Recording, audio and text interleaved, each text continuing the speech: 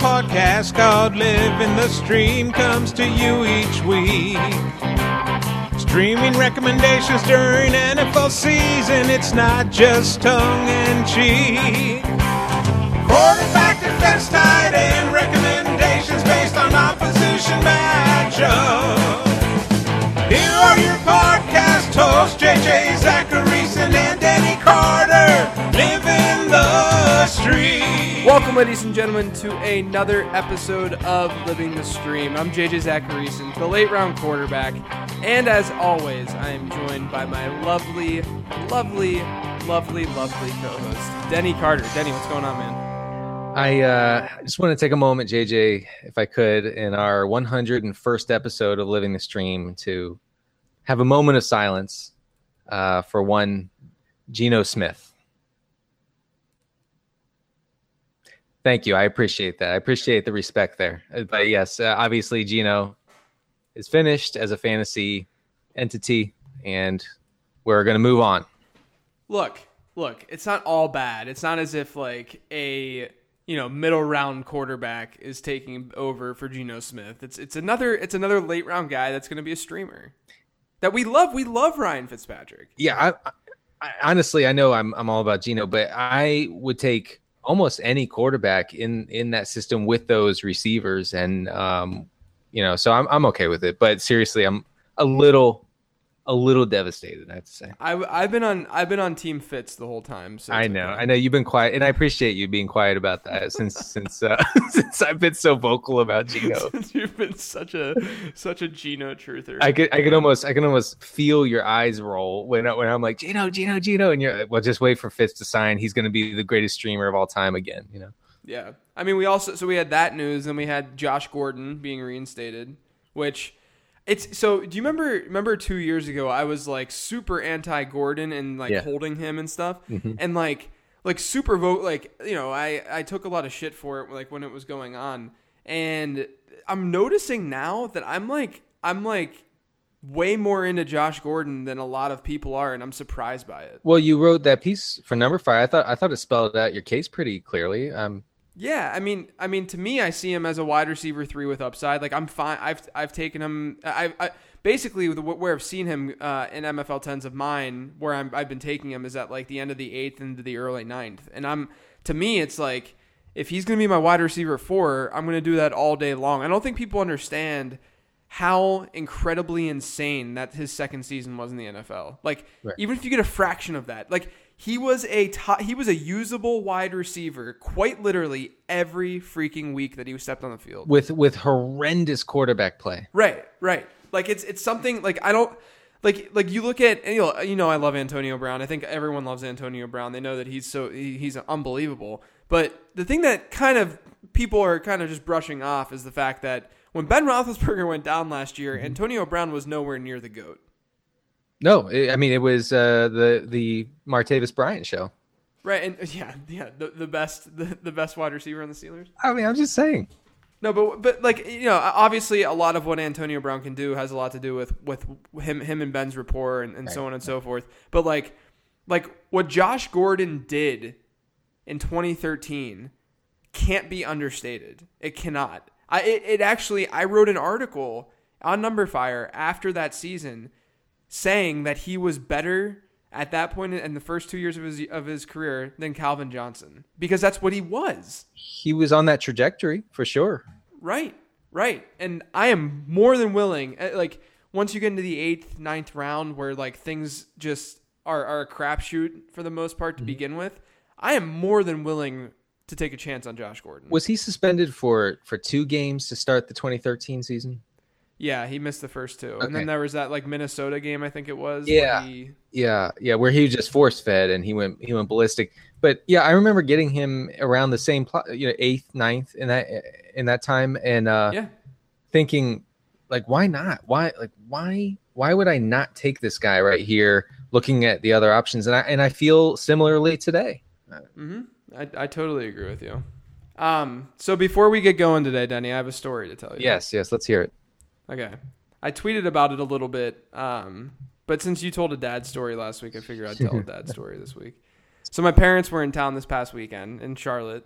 They live in Raleigh, so it's not too far of a drive. And so they came to town, and we decided, so there's this area in Charlotte called Noda, which is it's North Davidson. It's after one of the streets, and it's an area that's it's if there's a hipster area in Charlotte, it's Noda, right? And they got a ton of breweries, and it's just like it's like a cool spot. Mm-hmm. And so we decided to go down to Noda and kind of brewery hop, and me, Amanda, and I show them some breweries and stuff. And so we went to these breweries, and like we just got beer. We just tasted beer the whole time. Like we just got flights instead of just sitting there with our pints.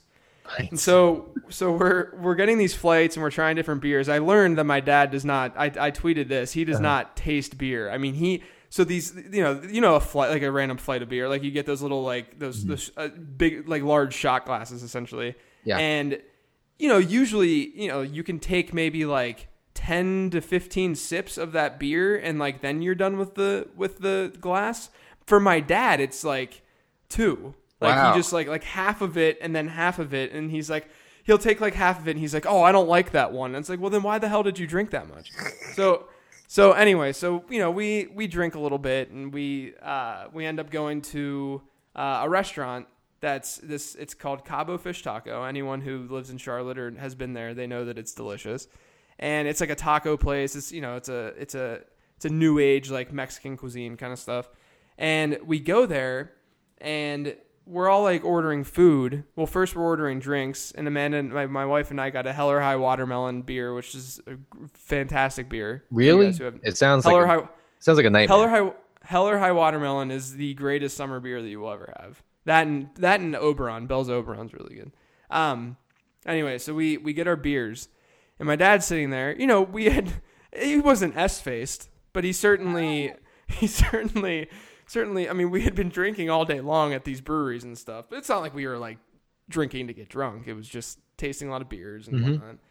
And so my dad, he's for every time he drinks, I mean, it's not like he's a big drinker anymore, but back in the day, he definitely was. Mm-hmm. And he always tries to get shots of Jaeger.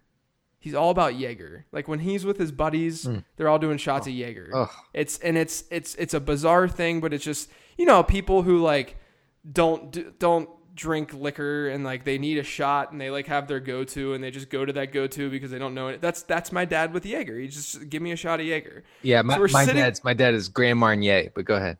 Yeah, there. Oh my gosh. Yeah. So everyone has like, they especially when you get older, you're not experimenting with liquor anymore. No. And so my dad looks at the waitress after we had put in like an appetizer or something, and he's like, "Hey, we want 2 shots of Jaeger because my wife wasn't going to do a shot and my mom sure as hell was not." And so the waitress is like, "Okay, I'm going to go get those shots." She comes back, looks at the table, looks at my dad, and she goes, "We're out of Jaeger." And instantly, without flinching, my dad looks at her and he goes, "All right, then I'll do the shrimp tacos." What? Like, I'm looking at him, I'm like, what the hell are you doing? Wait, how is this? Like, what is the thought process that's going on here? This is the alternative to Jaeger is shrimp tacos. So did he get hammered on shrimp tacos? Evidently. It was like, it went from, hey, I'm not all that hungry, I'm gonna order Jaeger shots, to not even like contemplating what was next if they didn't have Jaeger shots. Oh my god, It just became shrimp tacos, and he ate the shrimp tacos. I mean, it sounds delicious, to be honest, but seriously, that's a very abrupt switch, I would say. It was abrupt, and that's kind of my dad in a nutshell. Also, Jaeger is dangerous. I feel like Jaeger for me, it's like I would say almost instant vomit. If I've been drinking beer, like and then I'm like, oh yeah, why not? Whoa. Yeah, it's pretty over. Gross. It's over. In fact, I'm not about that. My sister-in-law, when she turned 30, her birthday is on St. Patrick's Day. Okay, so it's just it's a total S show the whole time. Right. So we were downtown, we were in DC, and everybody's drinking, and I was really like Melissa and I were really trying to help her not get super sick, on her birthday. I mean, we're just trying to make sure like she's not it doesn't have to be carried out, at the end. Right. And so everything's going fine. You know, she's definitely drunk, and that's cool. That's great. It's her birthday. It's St. Patrick's Day. Everybody's drinking. Everything's going fine and smooth until our friend shows up. And what does she do? She buys Jaeger shots for everybody. Of course. And the birthday girl takes one Jaeger shot, and bam, it's over. Party's over. It's just I'll spare you the details, but let's just say the party ended there. Let's just say that what she did that night after she took the shot of Jaeger, Denny did in his living room week 3 of last season. Definitely. So, but I credit your dad for being able to just like do Jaeger shots. That's pretty cool. Yeah, no, it was such a bizarre, like, I needed to tell the story because I said it on Twitter, like I sent the tweet out, but I don't think that it made no sense to anyone on Twitter. I hope that they like understood the humor behind it, that it was just so ridiculous that it didn't make any sense. That's good. It was a good time. Yeah. That's good. By the way, I have to tell people real quick, JJ's hair is excellent today. He got it cut and it is looking great. As you can see in his Periscope, in his daily Periscope video chats, it's looking good, man. I like it. I appreciate it, but you also just got a haircut, and yours actually looks good. I know, man. Yours does too, but yeah, I mean, so what if I paid 14 times what you paid? It doesn't matter. Yours looks good.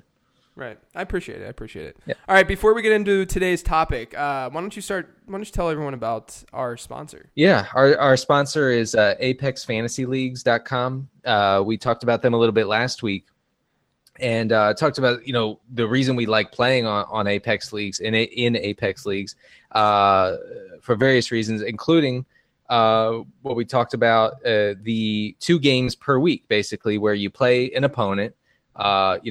If JJ and I face each other, obviously I win. And then, no, JJ always wins. And then, but you also get a win if you finish in the top half of the league in total points for that week. And I just had a quick, just personal story, on that system. The first time I was in an Apex League, first 6 weeks of the season, my team was on fire, scoring a ton of points every week. Also, I was losing every week. Okay. I was just running into buzzsaw after buzzsaw and losing by 2 points here and 5 points there. But I was always in the top half of scores. So that kept me afloat. In a traditional fantasy league, I think pretty much I would have been sunk because of pure bad luck. But in this Apex League, I was able to keep my team in, kind of in the middle of the pack because I was getting that extra game win per week. And then by the end of the season, I got into the postseason despite that horrible start. So it really does. I really believe that it accentuates skill over luck, and that's what we're looking for. Yeah, definitely check them out at apexfantasyleagues.com. Absolutely. All right, so today we are going to talk about something that there were requests that came in to talk about this many, many times. I feel like we do a podcast on it each year, but it's good to just kind of revisit some of the strategies and such. But it's auction drafts. It's something that is becoming more and more popular, something that my home league has now done for about 6 years. I feel like we were auction draft hipsters almost. But yeah, I think that, generally speaking, it's not as though it's a different game. I mean, you're still drafting the same players. You're still playing by the same rules. You can still even use ADP data to your advantage to research and so on and so forth. But there are differences. So I think that, the big things to know, the differences between auction and snake, aside from, hey, I'm buying players rather than just drafting them when my name is up on the clock. The first is that, is that in a snake draft, everything is linear. And what I mean by that is every pick that is made is the same difference between the pick that was made before that. Mm-hmm. So it's 1 to 2 to 3 to 4. Whereas with an auction draft, realistically, a guy like Antonio Brown out of a $200 budget might go for $80, and the next guy, Julio Jones, might go for $73, and then OBJ might go for $72. So there's a bigger gap between Antonio Brown to Julio and OBJ than there traditionally would be in a standard snake draft. So that's definitely something to remember and keep in mind, because I think that kind of is the foundation of how you should think about auction drafts, really, because it shows you right then and there that tiering your players is even more vital than it is in snake drafts, in my opinion, at least. Yeah, and also, I mean, and this goes without saying, but you can target the guys you want, not the guys you just kind of end up with we I think that's also an advantage for the very prepared drafter. We all end up, for me, sometimes it happens in like the 4th or 5th round where you're looking at a group of players that you're not all that excited about, and you take the one that you want out of that group, but you're not thrilled, and that's not something that you run into with auction leagues. So I actually think they're much better than traditional redraft. Yeah, and I think that, like, to your point, you mentioned the grouping together, and if you think about a snake draft, like if you're in the early 4th round, let's say, or if you're in the, if you're in the early 4th round and there's a group of wide receivers that you like, there's like 5 of them. Maybe it's like Moncrief, Michael Floyd, I don't know, a couple other guys.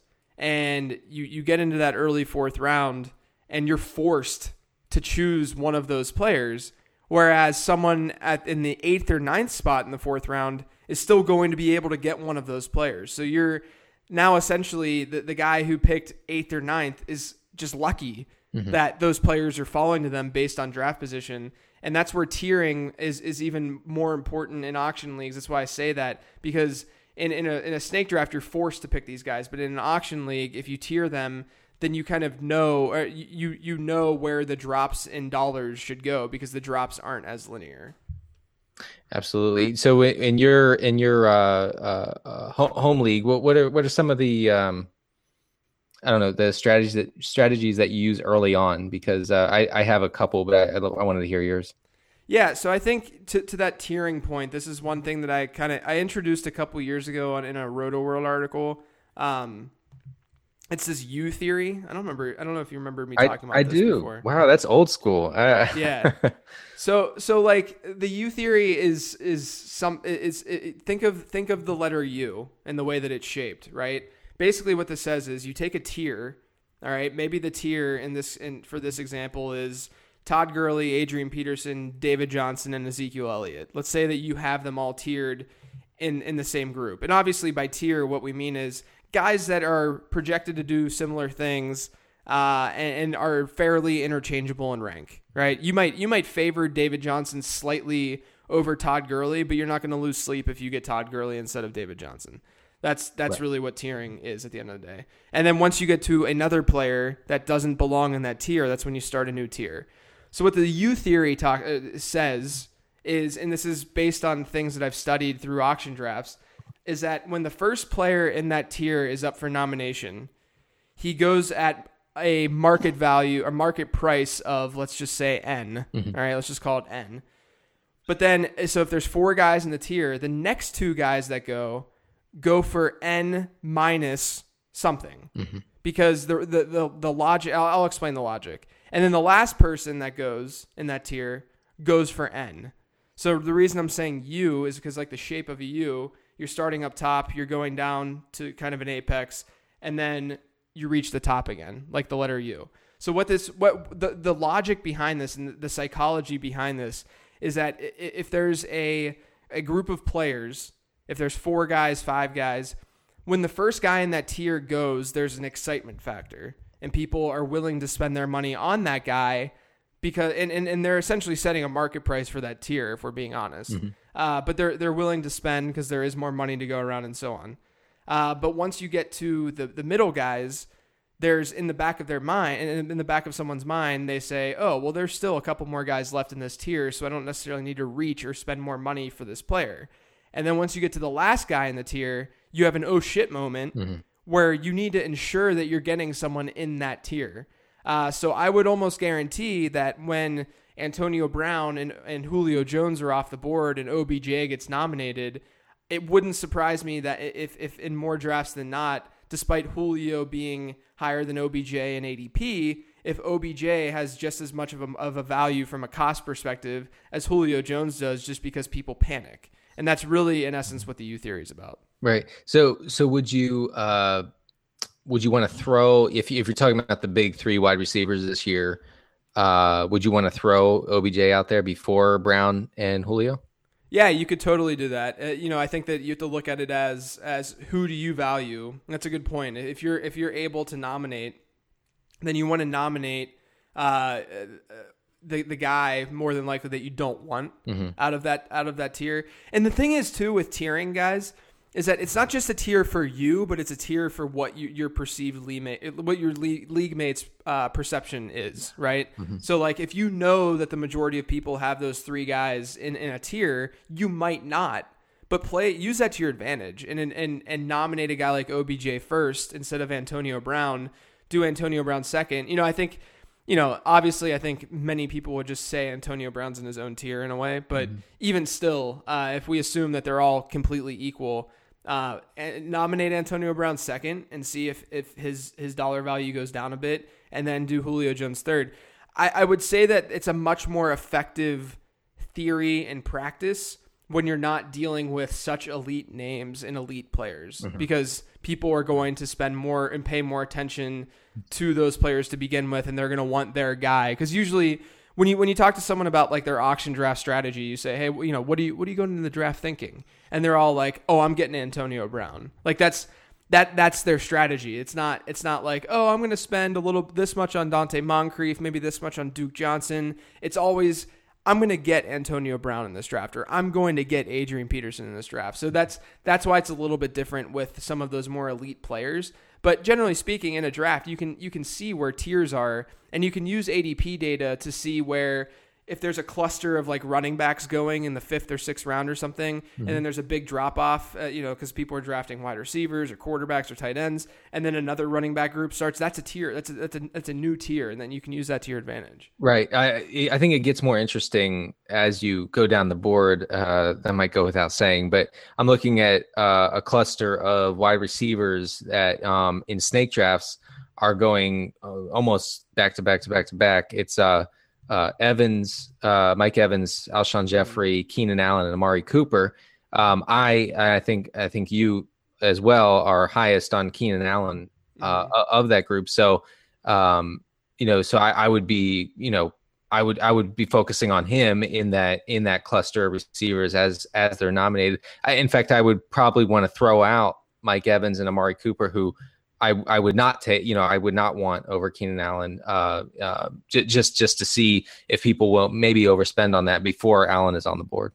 Yeah, I think there's just a massive game theory and psychology driven way of thinking with that, and I think you're completely right. I mean, the second round is actually a really good example with all those wide receivers that are flying off the board, with Keenan Allen, Alshon, Evans, Cooper. You could even at this point probably throw in Brandon Cooks and Brandon Marshall in that. And with that, you have a giant tier, and those middle guys, when things get a little bit more boring, because you're in the middle of the tier, there's still other guys left, you're not going to reach. That's where you can really get that value. So what do we do with quarterbacks in an auction draft? Yeah, I think you know the answer to that, Denny. How do you approach the quarterback position? I really enjoy, and you have to know your league mates. But I really enjoy throwing out like the top end guys early on, and just and you see someone's budget just take a hit right away. It's satisfying in that the person was dead set on getting that quarterback or a top quarterback, and that now you at least you feel, or maybe they feel like you might have an edge on the positions that matter more, running back and wide receiver. So the other day I did a mock draft. I threw out my first 2 bids, or whatever you call it. I threw out nominations were Aaron Rodgers and Cam Newton, and people just went up and up and up and up and up, and really went all in on those guys. Yeah, I mean, your goal is to get other people to spend money. I'm very much a person who nominates players that I don't want.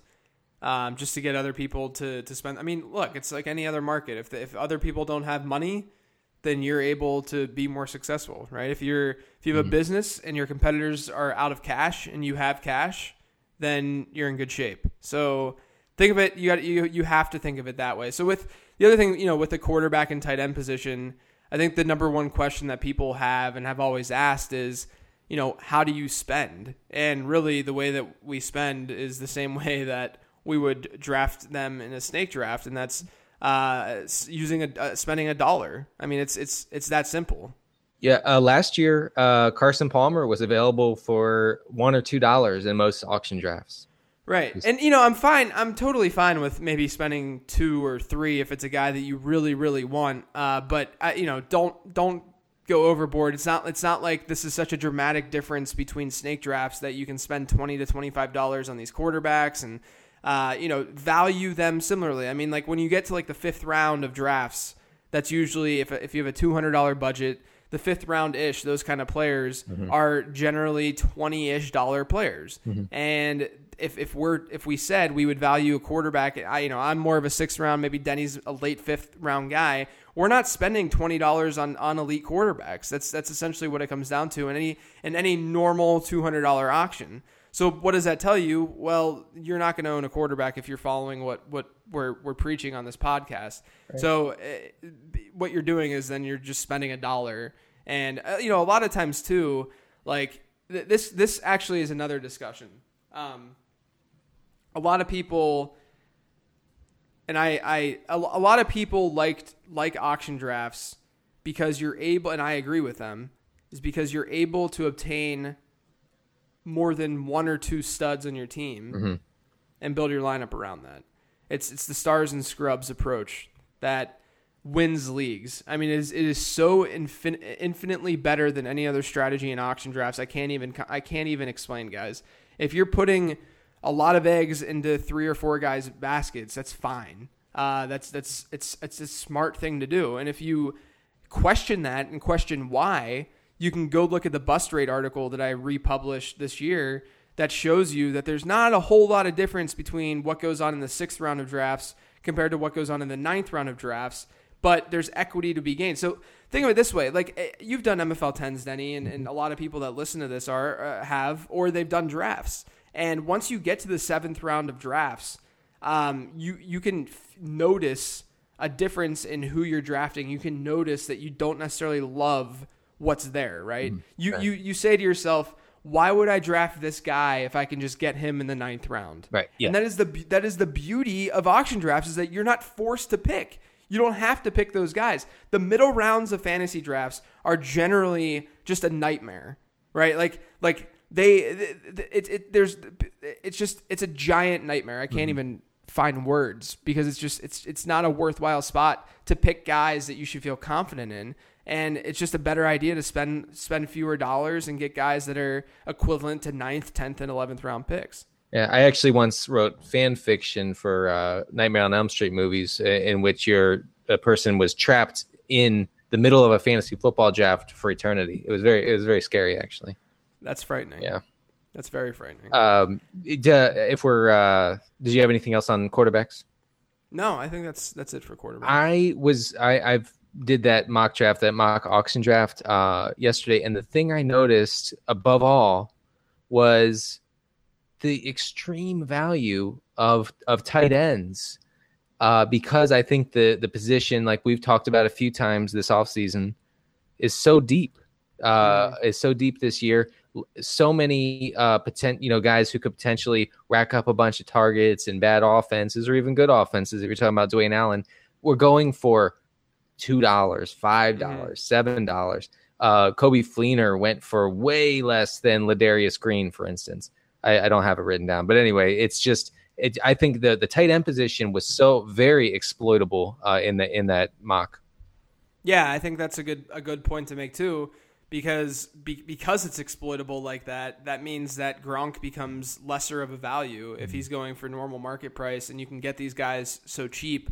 That just creates a larger disparity between him to the rest of the position in terms of cost, actual cost too. It's really easy to understand cost with auctions because it's a dollar value. And if that's the case, then Gronk becomes a lot less valuable just because of the cost of acquiring him. Yeah, I think I was able to get Fleener and Dwayne Allen, and it's funny that they're still grouped together. I guess it's just, yeah, I don't know, it's something in my head, but we like both of them. I was able to get them for combined, I believe, $13 out of a $200 budget. So it just seemed like silly value at that point. Right. And I think the other thing to remember too, I brought up Gronk. I think that there are certain players at every position that people are so in love with, overly in love. Like you're going to find truthers for these players at these positions. And if you can find more than one person in your league that's a truther, that drives their price up. Here's an example. I wasn't really that big of a truther for Amir Abdullah last year, but I apparently was when I had drank a lot of Bud Lights during the day. I remember. And so in my home league, yeah. I just my drunken tunnel vision was, hey, you're going to get Amir Abdullah in this auction draft. So, but there was someone else in my league who also had that notion. Amir Abdullah went for more money than I can even disclose on this podcast. I can't even talk about it. It's so embarrassing. And so like that's the idea here is you have to be as patient and as understanding of variance and the projections that you're not always right. I mean, it's my home league, and in my home league, I like to just degaff a lot just because it's way more fun to just not, I'll be more serious in like the Apex league that we do and stuff like that. Like that's, I'll prove my worth through that and not my home league, even though I do well in my home league. You tilt so hard over your home league. Stop. I tilt so hard over my home league, but it's also because I degaff my home league. I degaff it hard. I don't believe you. No, look, you should see my drafts at the end. I'll send you this year's draft when we're done. It's always right. like I zero RB that league almost every year just because like it's to me. Zero RB, sure, it's you can it's a strategy that's usable, but it's a lot easier to do so in like a home league where people aren't as savvy as you would find in an expert league. Yeah, look, in my home league that I used to play in with my brothers-in-law and everything before it disbanded, rest in peace, I was, zero RB was the way to go. But also I would tilt off of the, planet every week because I wanted to beat these guys so bad. No money, by the way, no money, just wanted to beat them. And so anyone who says they don't care about their home league. Look, I care a tremendous amount about my home league. What I mean by the degaffing part is just the draft itself. I see. Like I care about winning the home league, and I am consistently a playoff team and all of that.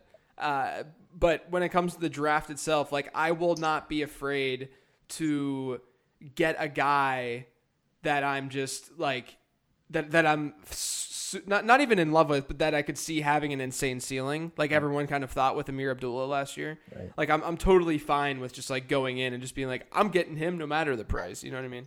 Right. I was the same way with Allen Robinson last year in that league. That worked. Well, that kind of canceled out Amir Abdullah. Right. So yeah, I mean, I think overall, just remember that U theory strategy. Remember that everything does translate from snake to auction. It really, really does. I mean, you can use the same concept and ideas. I don't know if this would be a really cool idea, but I don't know if there's like a chart that highlights certain like if you had a draft board or like an ADP board, but on that board, see if you can visualize this with me. As you move through the draft, it shows like dollar values that you should be spending on in an auction draft. Like it'd be cool to just see, because I think that you would be shocked by the drop off from like the first to the fourth and into the fifth round in dollar value when the difference in round itself is from the first to the fourth is 3, and the difference from the fourth to the seventh is 3, but the difference in cost from the first to the fourth is dramatic. Enormous. It's insane. Yeah. Enormous. Yeah. By the way, one of the most fun things to me is to nominate a defense early on, but like a great, like last year's bestie. So you would take the the Broncos. Yeah. Okay. So you take the Broncos or the Panthers, whatever, and you throw them out there, and you just you watch it just creep up, and you're thinking someone out there thinks that they are getting, that they're getting like a huge deal here, like that, right. like that they're getting ahead. Like, oh, I'm going to lock down this elite defense and then move on to some other. It's hilarious. Also, I guess with all the Steven Gostkowski stuff out there, propaganda. Hey, throw him out there. He'll go for as much as Brady at this point. Yeah, and if he doesn't go for $2, then you just got an elite kicker or defense. That's not bad. Yeah. That's not bad. All right, Denny, let's hit up some Twitter questions. We don't have a ton. There are a lot of serious questions, so we got to try to have as much fun as we can. Yeah, so much serious. Yeah. Yeah. This first one's from @SMGDH. I have a serious fantasy Q for once. Why did it take so long for someone, I'm assuming it's for someone, to verbalize zero RB? Was robust RB just taken as gospel?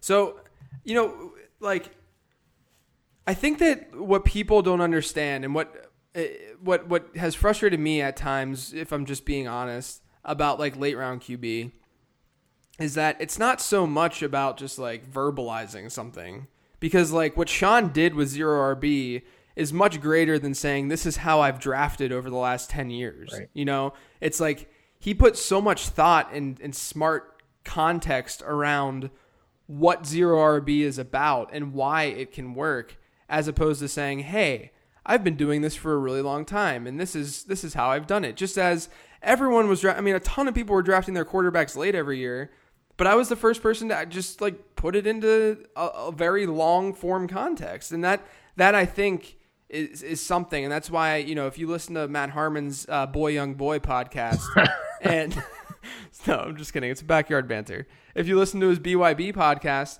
and you listen to people talk about how they made it in the industry and so on and so forth, the number one thing, and I talked about it when I was on the show, is differentiation. And that's really how you differentiate, is you take these simple ideas that are generally accepted, but the consumer doesn't understand that they're doing these things, or that they're generally accepting these things. And then there's going to be a group of people that never even thought about it. And you put that out there and you think about it in a very intelligent way. And that's what happens. That's what happened with Sean. And that's why Sean's zero RB has taken off the way that it has. Yeah. I mean, anyone who would, throw shade, as the kids say, I feel silly even saying that, wearing my dad pants, my New Balance shoes, but at you or Sean for, would say, well, JJ didn't invent late round quarterback. Well, no one said you did, and including you did not say you did. So that's silly to begin with, but you spelled it out in a way that hadn't been done before. So I just get it. I'm going off the rails a little bit, but to young writers out there, to new writers, I would say challenge status quo in fantasy football, but only if you can really show your work and prove that what you're doing or advocating for can work and has worked in the past. Yeah, don't do it just to do it. No, don't just be a contrarian and think that that's the way to go. I mean, there are lots of contrarian ideas that out there, every year that are kind of laughable. It's like, well, no, that's not. You can't just say that strategy X doesn't work as well as strategy Y just because. Like, you have to really show your math, and right. That's what I think that you with LRQB and Sean with zero RB were able to do. You were able to show your work and relate it to in a very much larger context, like you said. Yeah, absolutely. The next question is from @bedtime37. Peeps are already drooling over Gordon. What are the chances he A, makes an impact after a year off, and B, stays clean for the year? I don't like to guess about the second part.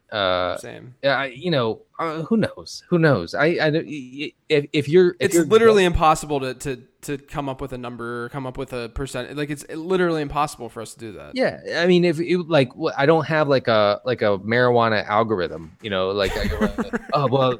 last time he smoked, algorithm. He did this. And he ingested this much marijuana and this and that. No, I don't know. So I think that if you're guessing, you're probably undermining your fantasy success. And not only that, guys, it's not as if like Josh Gordon's ADP reflects someone who's going to be completely clean for the rest of the year, right? Like I would say that that's inherently subconsciously baked into the way that we draft him. I took him in a dynasty league this summer before any of this recent good news happened, and his price was what it was because there was a fear that he would never be able to play. I hate to say stay clean. I mean, that seems a little judgmental, but I think that is in that price. If it were just like an injury or something that had kept him out, maybe it would be different. But yeah. And then we already talked a little bit about where we see him making an impact and how he can make an impact. I mean, like Denny said, I wrote an article about Gordon. I think it's stupid to assume he's going to be what he was in 2013, but I think it's just as dumb to assume that the 5-game sample that we saw in 2014 is the way that he's going to perform this year too. I mean, there's so many, the way that I see it is there's so many there's such a large range of outcomes here that you have to understand like where at certain points in drafts these bust rates really kick in, and like you're drafting players that are not dart throws, but at some point in your draft, and I said this on my Periscope today pretty passionately. If you look at a guy, people ask me about Marcus Wheaton all the time. I think partially because they're trolling me, but partially because he's an interesting guy to talk about this year. But like to me, Marcus Wheaton is a guy who you're drafting maybe as your wide receiver 4, but what is his ceiling? His ceiling is like a wide receiver 3, like a high end 3. Maybe. Like it's just right. Like that's such a worthless draft pick in fantasy football. You need, once you get to those 8th, 9th, 10th rounds, you need to be looking strictly at upside. You need to ignore the floor. And you can't tell me that Marcus Wheaton has more upside than Josh Gordon does. You cannot tell me that. There's no way. No. My suggestion for anyone who wants to have the courage to draft Josh Gordon this summer is to ingest pot before you draft him. That's what I would say. Yeah, good call there. Mm-hmm. But yeah, man, it's crazy that I'm like becoming this like I'm like a voice for Josh Gordon right now. I know. I never thought I'd see that. Well, no, but you're not like a truther voice. You're just like a value voice. Right. I mean, well, I'm not really a truther for anyone. No, I know. That's not part of my brand. That's not who you are. You're not a truther. Except apparently Marvin Jones. Good Lord. You are. Now that might be an exception to the rule. Yeah, exactly. Next one, at Rob_C_14. Somewhat random question. Thoughts on trading future draft picks in redraft leagues? Something my league is voting on. I like it. Me too. I like it too. I think you should totally do that. The biggest problem, because I'm a commissioner in my home league, so like I try to incorporate as many fun things as I can, but some people are very against it because they don't want to like take the time necessarily to invest super heavily into like learning what these nuances are, right? Mm-hmm. But I think at the same time, it can give you an edge if you know what you're doing. Mm-hmm. But just make sure that you're not ruining the league, if you will, with people that are very casual, because they're not going to know what to do, and people are going to take advantage of that, and so on. So this in this scenario, you would be able to do something like trade a first rounder for a second and a third or something. Yeah, I'm assuming like trading future draft picks, like next year's my first round pick next year for I don't know, Keenan Allen or something like that. Oh, okay, gotcha. But since it's a redraft league, it's not like a dynasty league where like a first round pick isn't necessarily like the most valuable. I mean, it's valuable, but it's not the most valuable thing in the world because you're talking rookies, right? Whereas this is the entire pool of players. So your first round pick is pretty big. It's a pretty big deal. This next one is at BZLloyd3. Thoughts on drafting teammates in season long that are negatively correlated, i.e. Cooks and Ingram?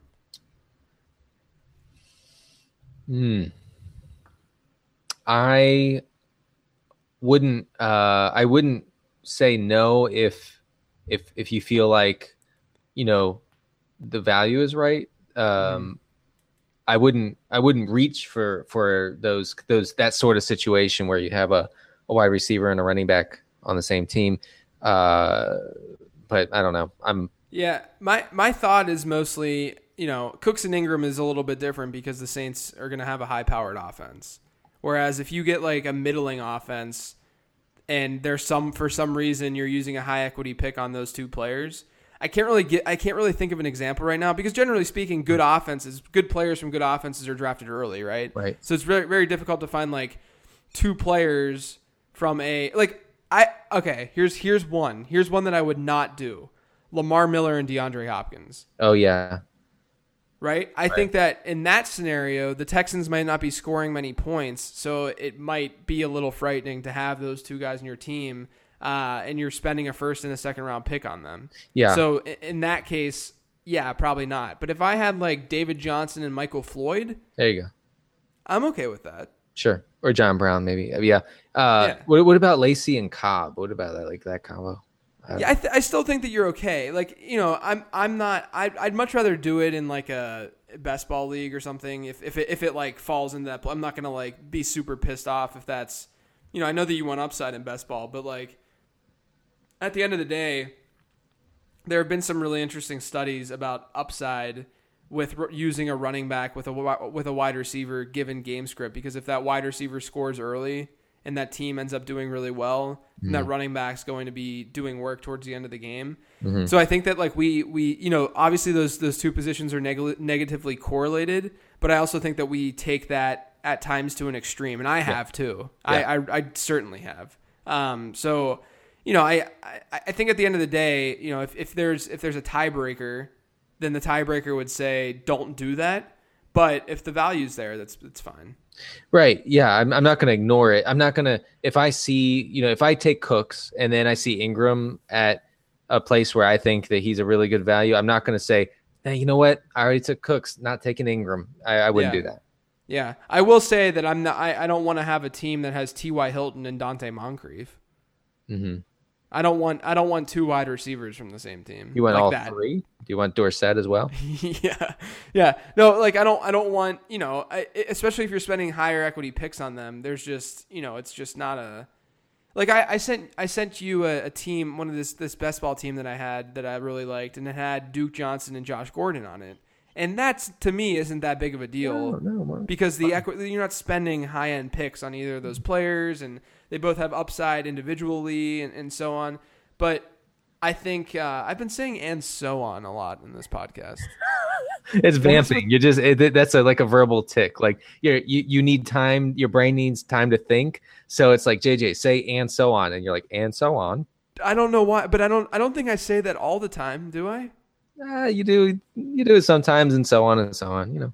Oh my god! Now I'm gonna be thinking about that so much and so on. So yeah, I mean that's kind of the take that I have is I think it's a very, very interesting question though. Uh-huh. But I try to diversify my players in a lot of good offenses. Like I try to focus my efforts on good offenses in fantasy. I don't want to invest a ton in Cleveland. I don't want to invest a ton in Tennessee. I don't want to invest a ton. There's a reason for it. Is because teams that have good quarterbacks are not only going to put up better statistics, but they're going to win more. And when you win more, there's positive game script. When there's positive game script, your players just do better. Right. And one I just thought of talking about bad teams at their current ADPs, I would never do a high Torrey combo. Right, exactly. Yeah, that's another one that would just be very difficult to take on each week and so on. Right. You thought you were going to catch me sleeping, didn't you? I did. This next one is at Ben Cummins FF. If Denny could attend the funeral of Geno Smith's 2016 fantasy season, what would be his eulogy? The people need closure. That's funny that we're talking about the funeral after having a moment of silence. I would say that the eulogy would go something like, here lies the fantasy corpse of Geno Smith. Yes. He had great potential like Tyler Thigpen did in 2008 when he was the QB2 over the final 10 weeks of the season. May God rest his soul when he is the backup for Blake Bortles next year. Hey, we did stream Geno Smith a couple years ago on the Rob Silver show. We did. He did against the Packers. He did okay. Yeah, he was like 17.5, 18 points or something. It was good. Yeah. Next one, at Zach_Dennis. Wendell Smallwood propaganda when? There's not even there's no punctuation. Wendell Smallwood propaganda when? Now. Seriously, man, I had kind of like an aha moment. You know, like you want something to be like, I want Ryan Matthews to be a thing really bad. I really love Ryan Matthews. I think if there is a player that I'm a truther for, it might be Ryan Matthews. I really think that he's a good running back. But if you look at every sign that coaching staff is pointing to, talking down on Ryan Matthews, he gets hurt. They're talking up Wendell Smallwood. I think it's a mistake to think that Wendell Smallwood can't be something this season. So I'm taking Flyers in MFL 10s. I don't blame you. I mean, you hardly ever hear anything positive about Ryan Matthews in headlines and Roto World blurbs.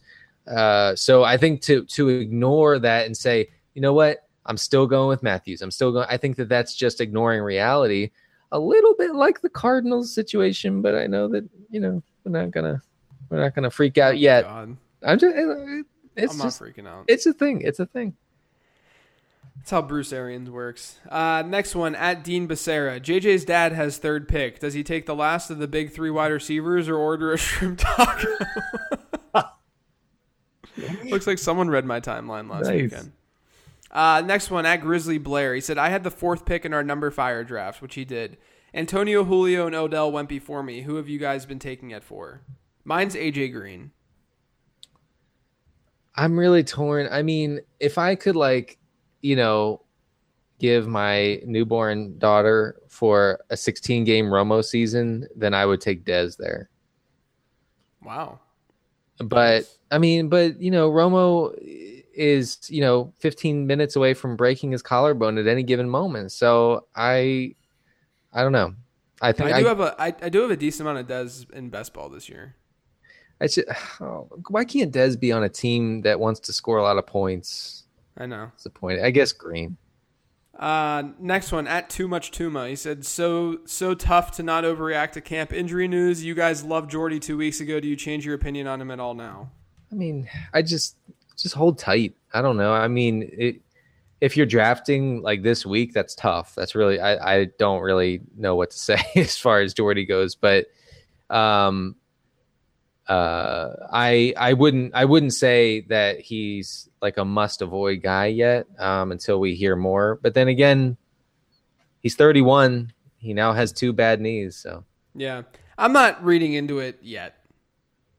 It didn't seem the Packers were like that concerned. So we'll see. Mm-hmm. We'll see what happens. Next one, at W. Carl Russell. Can you please pretend to like steak? Hey guys, how do you like your steak prepared? I love steak. I mean, do you not like steak? I mean, look, I like it. I like it medium. You put a little salt, little this, a little that in the trash. You go home. There's no way. That's your take. There's no way. No, okay. You know what? I enjoy a few bites of steak now and again.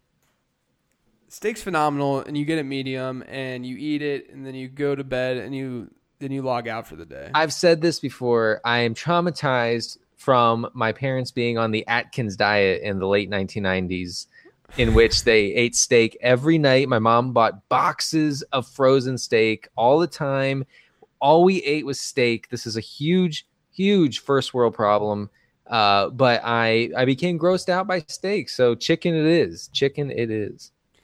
This next one, at SWB808. Is it worth $5 to keep Kelsey in an auction league with a $200 cap? Assume no other tight ends will be kept. 12 teams. $5? Yeah, I think that's fine. Yeah. I think that there, the other thing too that we didn't mention with the auction stuff though, and with anything, with any keeper, it's not even auction related necessarily. But when you keep a player, there's a different opportunity cost. The opportunity cost is foregoing the chance to keep another player. Right. So when you're keeping a 1Z position, there is a lot of risk involved in that because you're foregoing the chance to be taking a potential running back and wide receiver. So my answer to that is sure, that's not a bad value at all. But at the same time, if you have other running backs or wide receivers that are relatively decent that you could keep for cheaper, I might lean that way depending on who they are. Sure. Next one, at T Corbin 22. Do you trust Dalton and Tyrod as only 2 quarterbacks in an MFL 10? So Dalton and Ty God. I think I would. Yeah, I'm fine with that. What's wrong with that? I mean, they're not particularly. I mean, I know Dalton missed some time last year, but yeah, I think that's okay. Next one, at 80_JRod. What about some tight end targets for best ball if you wanted to only roster 2? You know, I like we said, we've been targeting a lot of Fleener. We use Fleener. Mm-hmm. If I want 2 tight ends, my strategy, and I own so much of him, and it's not going to be a surprise, but it's Jason Witten. Mm-hmm. If I want to own 2 tight ends, I'm pairing them with Jason Witten because you're able to have a floor pretty much each and every week. Yeah, I'm with that. I actually own way more than I want to disclose of Jason Witten. This next one, at Justin Freeman 18. Trade heavy league. Are you ever drafting early quarterback tight end with the intent to trade for skill player and go back to streaming? I think that's dangerous. It's very dangerous because, like, I know that you might think that you're getting these name brand guys that people will like, but they will. The key with late round quarterback and late round tight end is that those 2 positions are at their best value during the draft, right? Where you can take the most advantage of that, because after the draft, if there are teams that are looking at their roster, what they're going to want is running backs and wide receivers, and that's only going to become exponentially greater as the season goes on and injuries occur. Yeah, I even in a trade heavy league, I think it's borderline maybe arrogant to draft a guy thinking I'm just gonna trade him and somebody's gonna take him and I'm gonna get a good value and I'm gonna get a good deal like that. I've done that and it's backfired and it hurts. So yeah, it's rough. The next one is from at Donov Ben Donovan, but it's Donov Ben. Okay. Bruce Ellington. That's all it says. Well, I look forward to Bruce Ellington outscoring Torrey Smith this year. That'll be fun, I think, for everybody. You and your hot takes. Are you about to fight me with Anquan Boldin and Marvin Jones? Oh man, JJ, listen. You know I love Anquan Boldin too. I know you do. I know. Listen, is this? I'm telling. This smells like a situation where we're like, Anquan Boldin, are you serious? See, but here's the thing: is I think if anything, Marvin Jones has a very secure role because all they have are guys that play inside. Right. That's it. That whole offense is just filled with wide receivers that can play in the slot. And I actually think it might, because like the first reaction that I had with the Anquan Boldin thing was, all right, does that mean Golden Tate's just going to chill outside all the time? I mean, like, are they not going to move him around? Right. So we'll see. It's maybe rest in peace, Ebron, right? Maybe. I mean, I think it's just a depth signing though. At the end of the day, he dropped off. He dropped off dramatically last year. He was the least efficient wide receiver on the 49ers last year, according to Number Fireman. I'm nervous for you. I'm just putting it out there. Come on. I hope Marvin Jones' ADP goes down as a result. The last, or actually it's not the last, but there's some from Tom, and it's actually, it shows you how long Tom has been around. Mm-hmm. Tom Everett Scott. Mm-hmm. He says, so it's at Tom E. Scott. He says, my question for this week's LTS pod is, what happened to the rants while with the music playing underneath? It's been 2 years. Yeah, that's been like 2 years since we did that. For those of you who don't know, back in the day when we would podcast, it was like a staple of our show where we would talk about whatever the topic is. It was in place of Twitter questions. Yes. We would, instead, because we didn't have anyone listening to our podcast, so we couldn't ask people to ask questions. No, I was like, Mom, can you please send in a question? Right. We were trying to get our parents and our relatives and our pets to send in questions. I was calling ex high school classmates and saying, can you please just listen to my podcast? Oh my God. Right. And so so we went on these rants, and we went on. I mean, it varied. I think it varied from like, ADP jumps to industry stuff that's going, like stupid industry stuff that was happening. It's like bad industry trends. I think there was one I remember giving about the term trade rape, which was like really prevalent and horrible. And you know what? One thing I can say about fantasy Twitter, I do not see trade rape anymore on Twitter, and that's fantastic. That is fantastic. I've been very encouraged by that. But yeah, I mean, maybe we could bring it back one day just as an old school thing. I don't know. Yeah, it's just, I mean, it was something that we did in place of the Twitter questions. So maybe we'll put a poll out there. Mm-hmm. Say, what do you want, guys? Twitter questions or rants? Oh, they're going to go Twitter questions. Yeah, they're definitely going to go Twitter questions. Our rants aren't that good. Tom also said, I could rant about it in his follow-up tweet, which was funny. And then he said, also, you're very handsome, JJ. Thank you, Tom. That's no doubt. Thank you. This next one, there's two more. At Polished Tweeter, why do you think the Falcons are pushing Tevin Coleman narrative so much? Didn't Freeman earn the spot last year? What are your thoughts on that? Have you read it? Have you seen what's going on there? It's kind of crazy. Every day, there's something new about how Devontae Freeman. I mean, by next Wednesday, it's going to be Devontae Freeman cut. Like, I mean, right. That's just how it feels right now. It's like Tevin Coleman, he must get more involved in the run. He must get more involved in the pass. He must be the centerpiece of our entire franchise. Right. Well. Here's the thing, guys. Here's the thing. The current regime in Atlanta did not draft Devontae Freeman. No. The current regime drafted Tevin Coleman, which was one of the many reasons that I was on Team Tevin going into last season, as aside from and not being Team Devontae. However, Devontae Freeman balled out for the most part. He was very solid. He regressed the second half of the season without a doubt, but he also got hurt. Mm-hmm.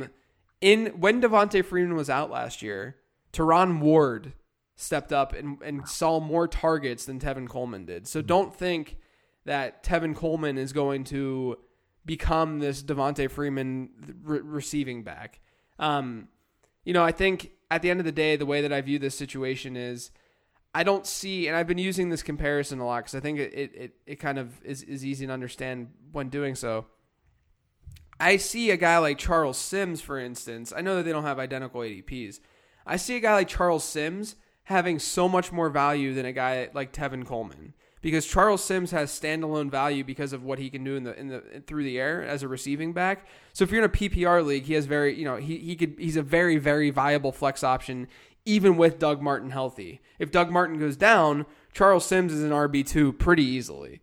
Mm-hmm. A solid RB2 with RB1 upside, yeah. Right.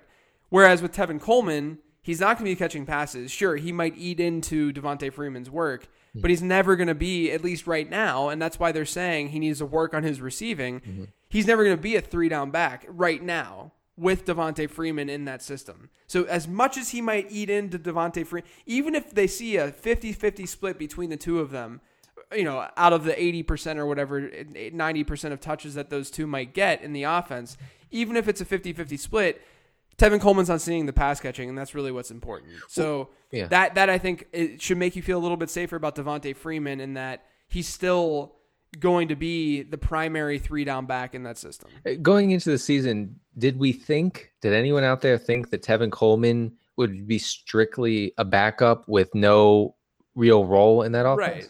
Right. I mean, that's the thing too, is that, I mean, sure, like Tevin Coleman should get well over 100 touches this year. Right. Like that's not. It's not unlike the Jacksonville situation. Mm-hmm.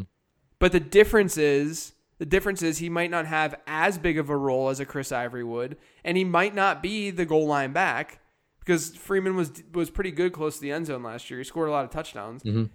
And I think because of that, then obviously, a guy like Ivory is a little bit more valuable, but it's sort of similar. Sure. The way that look, teams need 2 running backs. That's just the way it is. Teams need 2 running backs in this day and age. It's the way it works. Freeman, I think he was in free fall the last time. Freeman in free fall. I just wrote a headline. Let's see. Wait, what is that? Anyway, he's going to be in the 3rd round eventually. Yeah, he might fall if this continues. I'm not and the thing is too, I'm not aggressively targeting Devontae Freeman either. What I'm saying is I think all of this news impacts him more than it impacts Tevin Coleman, right? So I'm not aggressively going after Devontae Freeman. But I'm also saying I don't think Tevin Coleman is going to be much of a thing this year. I would go in terms of reliability week to week. So he's going at 206 right now, a Freeman. So I would aggressively target him in the third for sure. Yeah. If he falls to the third, I think that's very, very fair. But right now, I'm just kind of staying away and letting it play out because you're not forced to draft him right now. Like, right. It's not that big of a deal. Last one. At Tampa Two-Tone. How does including tight end in the flex impact your late round / equity draft strategy? I think the tight end is I think I've seen some of this on RotoViz. I think I may have seen a Number Fire piece on the viability of tight end as a flex now that the position is deeper, getting more targets, running more pass routes. Yeah, I think the key simply is the tight end position becomes more important when you can flex it because there's a higher demand for the position. Like you can realistically have a Coby Fleener and Jordan Reed on your team and use both of them. I mean, look at last year. Remember the Apex League last year? I had Jordan Reed and Tyler Eifert. And I was able, some weeks during bye weeks and stuff, I used both of them. And it all that means is that you can, if the tight end is usable in more than just the tight end slot, they're going to roster more of those tight ends, which means it's going to be a little bit more difficult to stream. Sure. So, all right, Denny, that does it for the questions. Why don't you let everyone know where they can find you? Yeah, at CDCarter13 on the Twitter. And we're getting a lot of Draft Day Consultants requests these days. We also have the newsletter, the DFS newsletter, which is at its season low price. It will rise on August 1st. So get in at the $17.99 price point, draftdayconsultants.com, #brand. Word. And I am JJ Zacharyson, and you can find all my work over at numberfire.com. I'm on Twitter at LateRoundQB. Please, everyone, please join me every weekday at 3 p.m. for the Periscopes that I'm doing because it's a lot of fun. I just sit in front of my phone for a half hour and rapid fire answer as many fantasy football questions as I can, while women comment on the way that I look. Right, and while you block trolls one at a time. Pop, pop, pop. I do. I block trolls. I probably block 2 or 3 per Periscope. Right. I don't think you needed to block me, but that's another story. Yeah, of course. And in fact, Denny, to make it up to you, I'm going to treat you to a milkshake tonight. Can you follow me on Twitter? Yeah, okay, I'll do that. Thank God. All right, guys, thanks for listening. We'll catch you next week. Thank you for listening to Living the Stream. We hope you enjoyed the Internet Podcast. Don't forget to subscribe on iTunes now. It won't take long, it's fast. For more fantasy football info, check out LateRoundQB.com. Hope you come back soon as we share about the